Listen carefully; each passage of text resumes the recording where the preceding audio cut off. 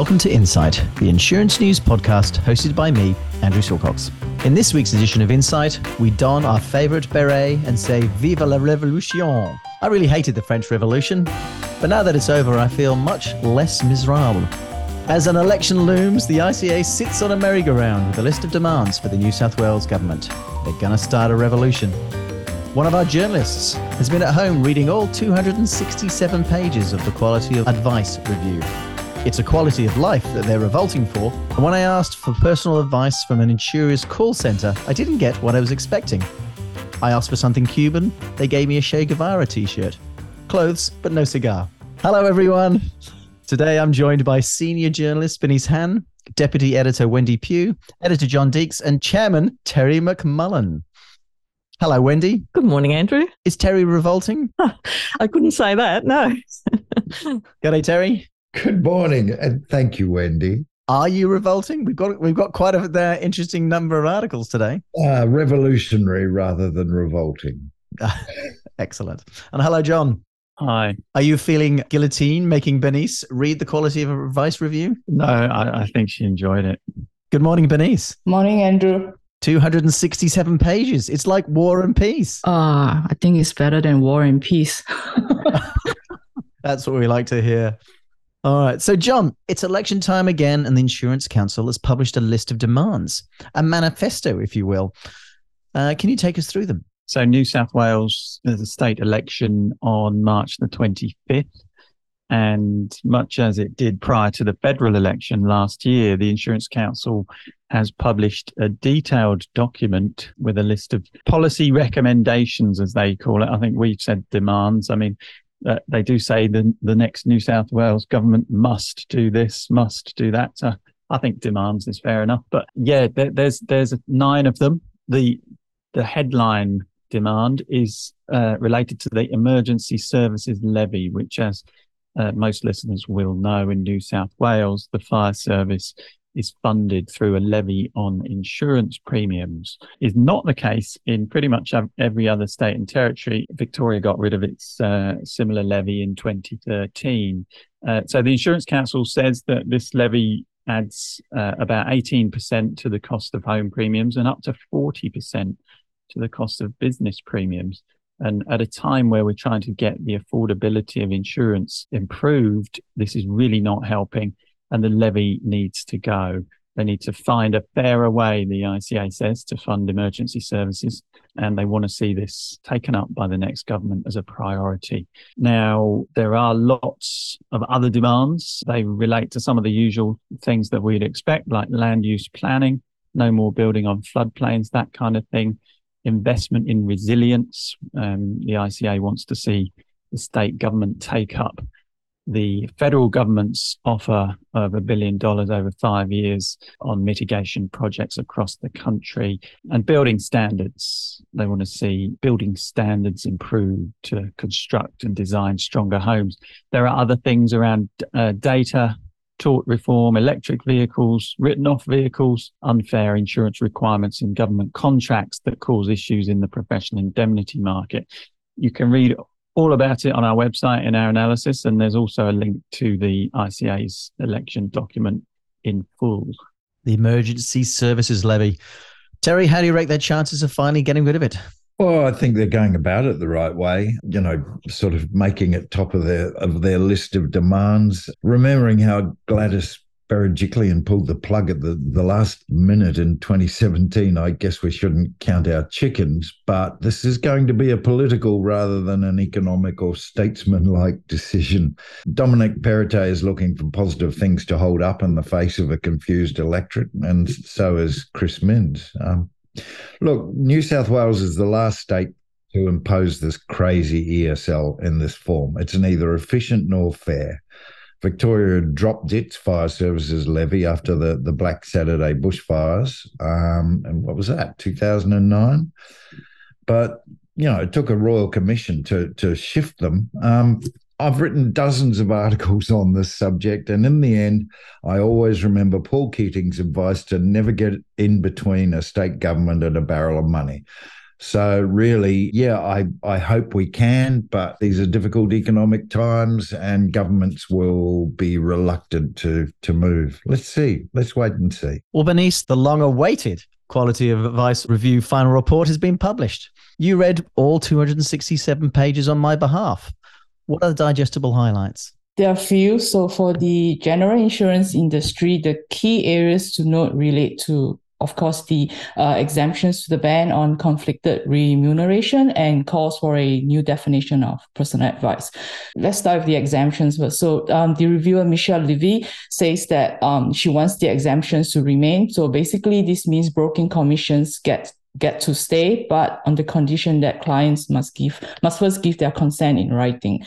And moving on to personal advice, she's of the view that the definition should be broadened. So basically, all types of financial product advice would be classified as personal. Her explanation is that such a change would mean that when a consumer, get a quote or for an insurance product, that client's personal needs and circumstances are taken into account.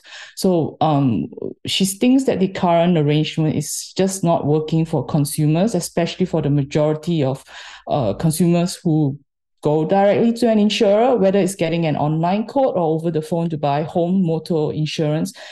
She specifically explained listed the example of home insurance. We usually get told that it's only general advice that we're getting. So does the consumer know what it means? So she thinks not. So she thinks that her proposal is most likely to make a difference for people who use a direct channel. So that's the key takeaways for the general insurance industry, I think. Do you think insurers can give personal advice to everyone who rings their call centre, John? Yeah, I don't know. I mean, it'd be nice. Take the home insurance example. When you ring up and you're arranging your home insurance and it comes to the sum insured, the person on the other end of the phone cannot give you any advice, recommendations about what you should set that figure at. And that can be frustrating to the consumer and puts all the responsibility on the consumer to make sure they're not underinsured. Insurers do have online calculators and this kind of thing, but there's always fairly chunky disclaimers that go along with those. So yeah, it would be great. I think the thing that concerns me about it is how much would it cost? I mean, everyone who answers the phone has got to be qualified to give personal advice and take the time and attention to sort of consider everyone's personal circumstances, then, that surely would make the whole process more convoluted and more expensive. And if it is more expensive, does that just then get added on to the cost of premiums, which is obviously not ideal at this time when premiums are going up and people are struggling to afford them. So yeah, we'll have to see how Michelle Levy's recommendations are taken up by the government. We'll just have to wait and see. Very much sitting on the fence there. Thanks, John. Bernice, what's the industry reaction been like? And what happens next? Okay, we'll start with what happens next. So the government intends to consult widely on the report first before taking it to cabinet. So Treasury has not yet provided details about the consultation yet. And with the industry, her report has gone down pretty well with them, but with consumer groups like Choice, not so much. So we spoke with Phil Kerwin, the CEO of NIBA. He told us that he's impressed with the report from a general insurance and broker perspective. He says the report has an understanding of the industry and what brokers do, and he's basically supportive of her proposal to expand the definition of personal advice. He thinks that it would benefit consumers and that it's only reasonable that a client knows that their personal circumstances have been taken into account when they, buy an insurance product. Yeah, Choice has said that her proposals would basically mean we can expect another royal commission if the government does decide to take it up. So we just have to wait and see what comes out of the consultation. Yeah. Well, Wendy, our two biggest insurers have now reported their half-year results. How are they tracking? Both Suncorp and IAG have reported, and And, they're both actually really racing to put up premiums to catch up with rising costs because of the way inflation accelerated last year, and also in property with natural peril and reinsurance costs going up. And they've both spoken about, on the motor side, about how parts and labour shortages and supply chain delays have increased costs there, and repairs have taken longer. So people have rental cars for longer, and the costs go up again. So, IAG's Nick Corkin said this week it's been a bit of a perfect storm, and the company's margins have taken a bit of a hit. Looking at the current half, IAG had previously downgraded its full-year margin guidance, with that company going to be more affected than Suncorp, it looks like, by the Auckland floods that we had a couple of weeks ago. But both IAG and Suncorp have highlighted that despite these rising prices, the customer retention rates have been strong, and the natural disasters do highlight the importance of insurance. Well, it sounds like personal lines customers have a bit of a premium payment still to come, Terry. Yeah, it's pretty depressing, isn't it? Personal lines customers face some very steep premium rises, up to, as Wendy said, up to another 10%. But the major insurers do need to impose these premiums. That really, they're just reflecting the reality. They're big companies, and they have to keep their heads well above water by law. The products are more expensive because the claims levels are too. And in the face of all that, I'm pleased to see that both CEOs have really talked a lot about high retention rates, which means customers still aren't looking around at the smaller players. The price is the price, and the buyer ain't necessarily going to find better prospects down in the niche motor operations either. So, this just has to happen. It's bad and it's hurtful, and it will probably give us a fair bit of adverse publicity. But as I said, it's the reality. Well, Cyclone Gabrielle has given New Zealand another soaking, Bernice. What's the latest there?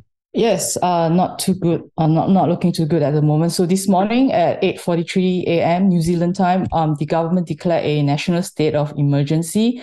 So this is only the third time that such a declaration has been made. The first was after 2011 Christchurch quakes, and the second was the COVID pandemic. So this gives us an indication of just how serious or dangerous it is out there. Reports are already coming out about the scale of the damage. So we've got extensive flooding, landslides, and damage to roads and infrastructure. Flood waters also rose, impacting homes and buildings. Landslides around Auckland's west coast too. Homes have been swept and roads cut off. So there's also evacuation going on as we speak right now. So we don't yet have an estimate of the cost of damage yet. The Insurance Council of New Zealand may have something later this week. So and as for the weather outlook, so more rain and high winds are expected today. So we just have to wait and see get a figure maybe from the ICNZ later this week. John, you had a chat to ICNZ about flood cover over there.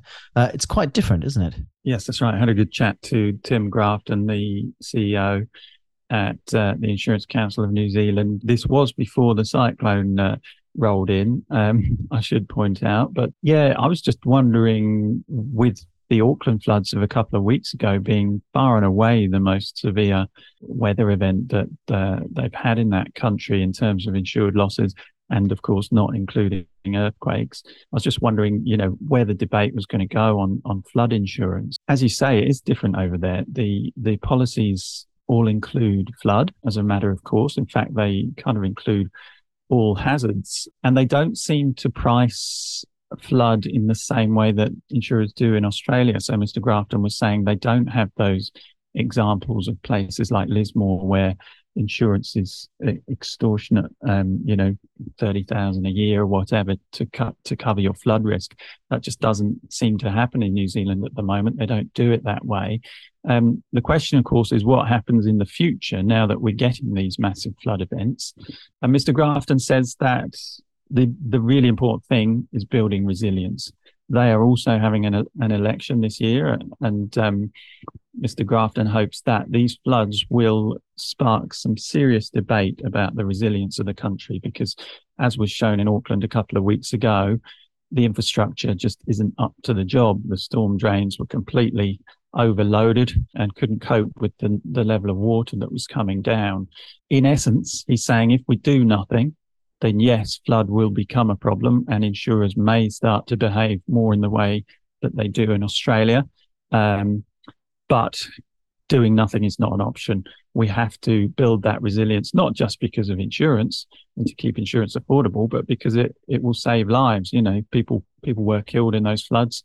People will become sick from all the sewage and contaminants going through homes. So that is really the reason to do it. The benefit to insurance is obviously helpful too. He's very, very critical of flood pools. He doesn't want to see those debates happening. You know, the government last year was toying with the idea of a pool like Flood Re in the UK, and Mr. Grafton says that is just completely inappropriate for New Zealand and would be basically a sledgehammer to crack a nut. So yes, it will be an interesting one to watch as New Zealand comes to terms with these major flood events that it's having. But yeah, as Mr. Grafton says, they don't necessarily want to copy what's going on in other countries. I always love the way the Kiwis carry on as though the major insurers in New Zealand aren't from Australia. New Zealand will have to fall into line with flood insurance. Their system is just so expensive and really, I think, quite unreal. Sorry, had to say that. Well, I'm sure all our New Zealand listeners or listener will respond accordingly. Well, finally, Terry, the February-March edition of Insurance News magazine is about to drop. What can readers expect in this edition? Well, I think the word of the day is realities. That includes for New Zealand floods. But realities are being forced upon us. And really, this edition of the magazine, the first of the year, contains some really good insights into where the market's at and where it's going. We've surveyed insurers and brokers about the present market and allowed them to make comments anonymously for the first time so we could get over some CEOs' reluctance to speak out. For brokers, there's no such thing as a fear of speaking out. It was an opportunity to get some frustrations about cost, availability, and insurer services off their chests. Look, I don't, as a rule, like anonymous comments, but I really can't see any other way we could get the sort of insights that we've obtained. Anyway, moving on. Our Wendy has been talking to reinsurance leaders here and abroad to get a handle on what's happening and why, and she's got some very clear views on how rising reinsurance rates are impacting on costs and availability in this market. There's lots more, of course, including a very insightful interview with the chairman of Lloyd's. We've looked at mental health claims going through the roof. Good one there, Bernice. And we've reviewed all the global catastrophes of the year. And because it's flavour of the month with what that old journalist Auberon Waugh called the chattering, we've also dug deep to find out if the cyclone reinsurance pool could be a model for all of Australia's catastrophes. Watch the government dodge that one. There hasn't been a lot of coverage of JLT's big win over a class action, and really we do need to understand what happened there. And there's also some really interesting insights into the incomprehensible mess that's called strata insurance, plus a whole lot more, Andrew. The magazine's at the printer now, and it'll also be available online. And thanks to your team for the redesign of the online version of the magazine. It's going to give us a lot more room for innovation going forward. Well, that brings us to the end of this week's Insight podcast by Insurance News. Thank you once again to our panel, John Deeks, Bernice Han, Wendy Pugh and Terry McMullen. Enjoy your week and thank you all for listening. If you have any questions or comments, please email us at editor@insurancenews.com.au. We value your input. You can read all these stories and many others at your leisure at insurancenews.com.au. You can subscribe to the Insight podcast on iTunes, Spotify, Google, on all your favourite podcast platforms now. We look forward to catching up again next week.